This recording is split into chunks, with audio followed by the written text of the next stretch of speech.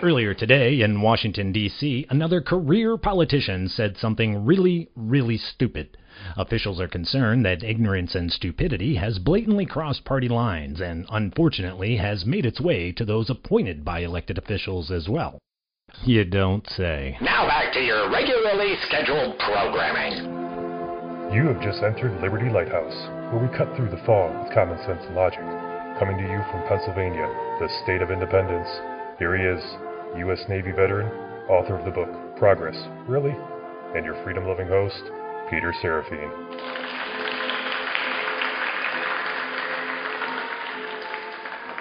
Welcome to Liberty Lighthouse.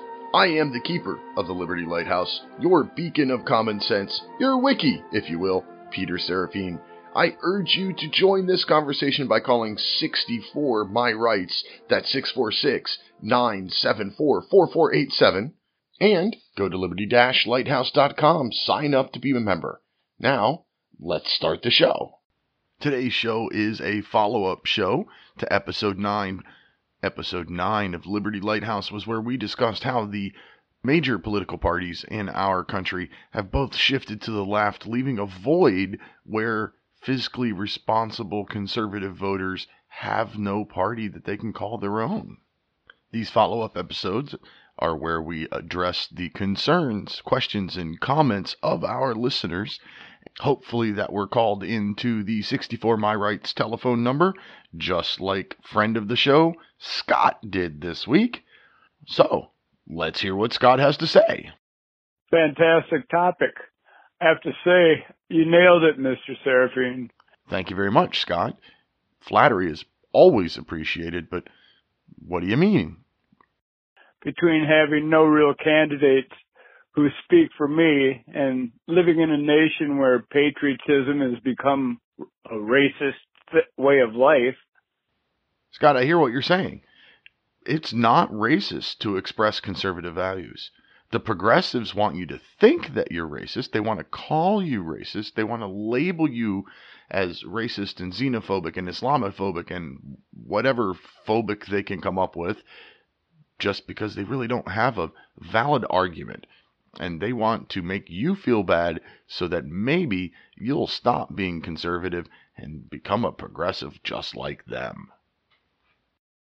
Who and what is really left for conservatives to look to? Now that really is a good question. Who do we look to? Well, there are a couple that are in Congress now that are, well, they're expressing their conservative values and trying to make a difference, but there's just not enough of them. And that's where you and I that have those conservative values need to find out, we need to seek out, we need to find other candidates that have similar values to our own and do whatever we can to put them in office. And if that means that we have to volunteer and campaign for them, then that's what we have to do. We've got to be more proactive in finding candidates that agree with us and working to get them elected. And even more importantly, we need to pay attention to what they do once they are elected. The moment that they stop acting the way that we want them to act, the way that got them into office, then we need to stop voting for them and find somebody else. Most of our politicians are selling their votes at the citizens' expense, passing laws that restrict us while they exempt themselves from prosecution. They refuse to follow protocols, rules, and lately they've actually been thumbing their noses at the law. They've ignored their oath of office, presently robbing at least 2 future generations of their wealth. Thank you. Bye. And those are the ones that we need to vote out of office. The ones that have forgotten how they got elected, the ones that have forgotten their constituents, the ones that have forgotten their oath of office, just need to be voted out of office so they don't have to worry about that oath anymore. Scott, thank you for using that 64 My Rights phone number again. I greatly appreciate that.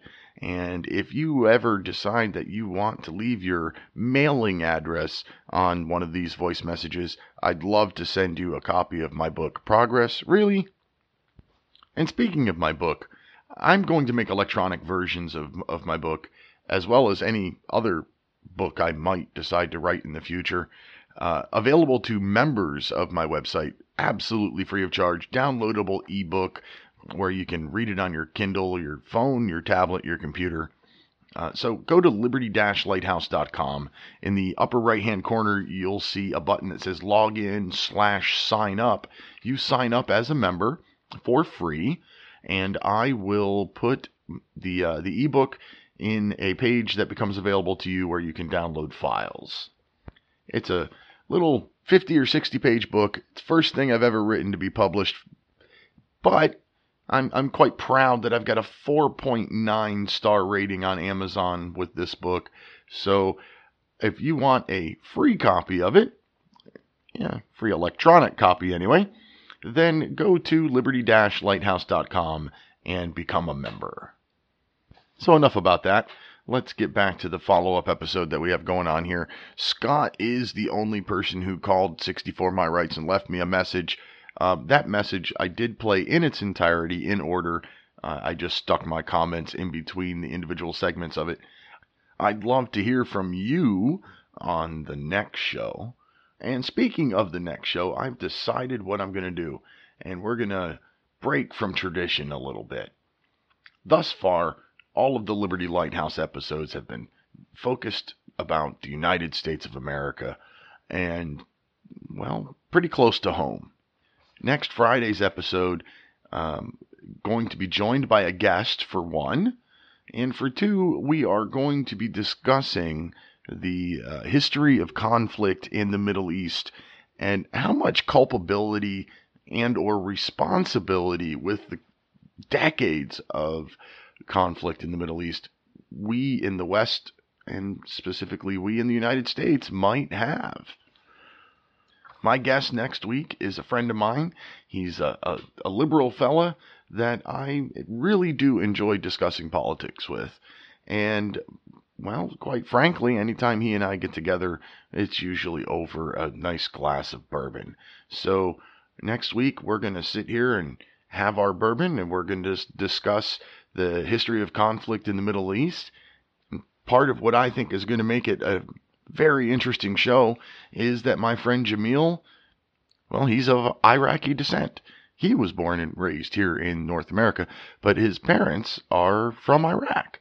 So he should be able to give us a little bit of an insider's view. I am very confident that it's going to be fun for he and I, and I'm, well, pretty confident it's going to be fun for you to listen to.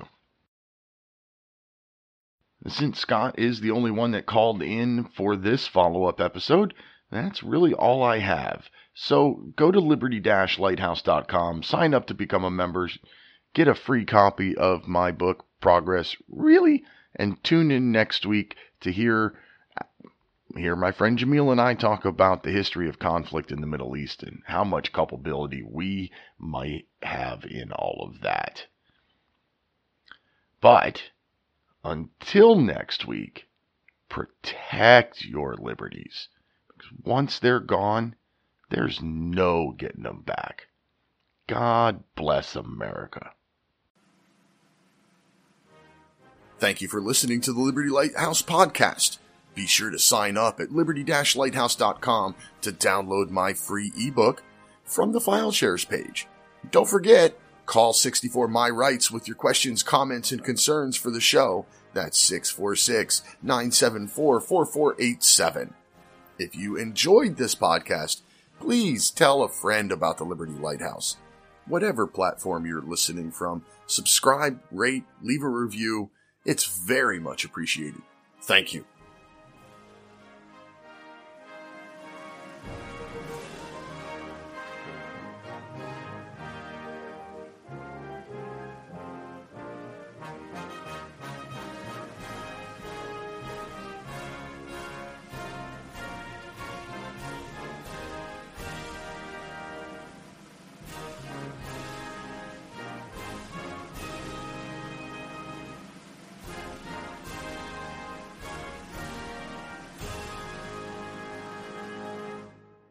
Are you fed up with progressive society? I'm Peter Serafine, and my frustration led me to write a short book titled Progress? Really? Progress, really, is about the past, current, and future state of American culture, government, and social standing. I urge every liberty-loving American to visit my website, Serafine.com, and order a copy. Give Progress, Really a quick read and some serious thought. That was Serafine.com, SEREFINE.com. Order your copy today.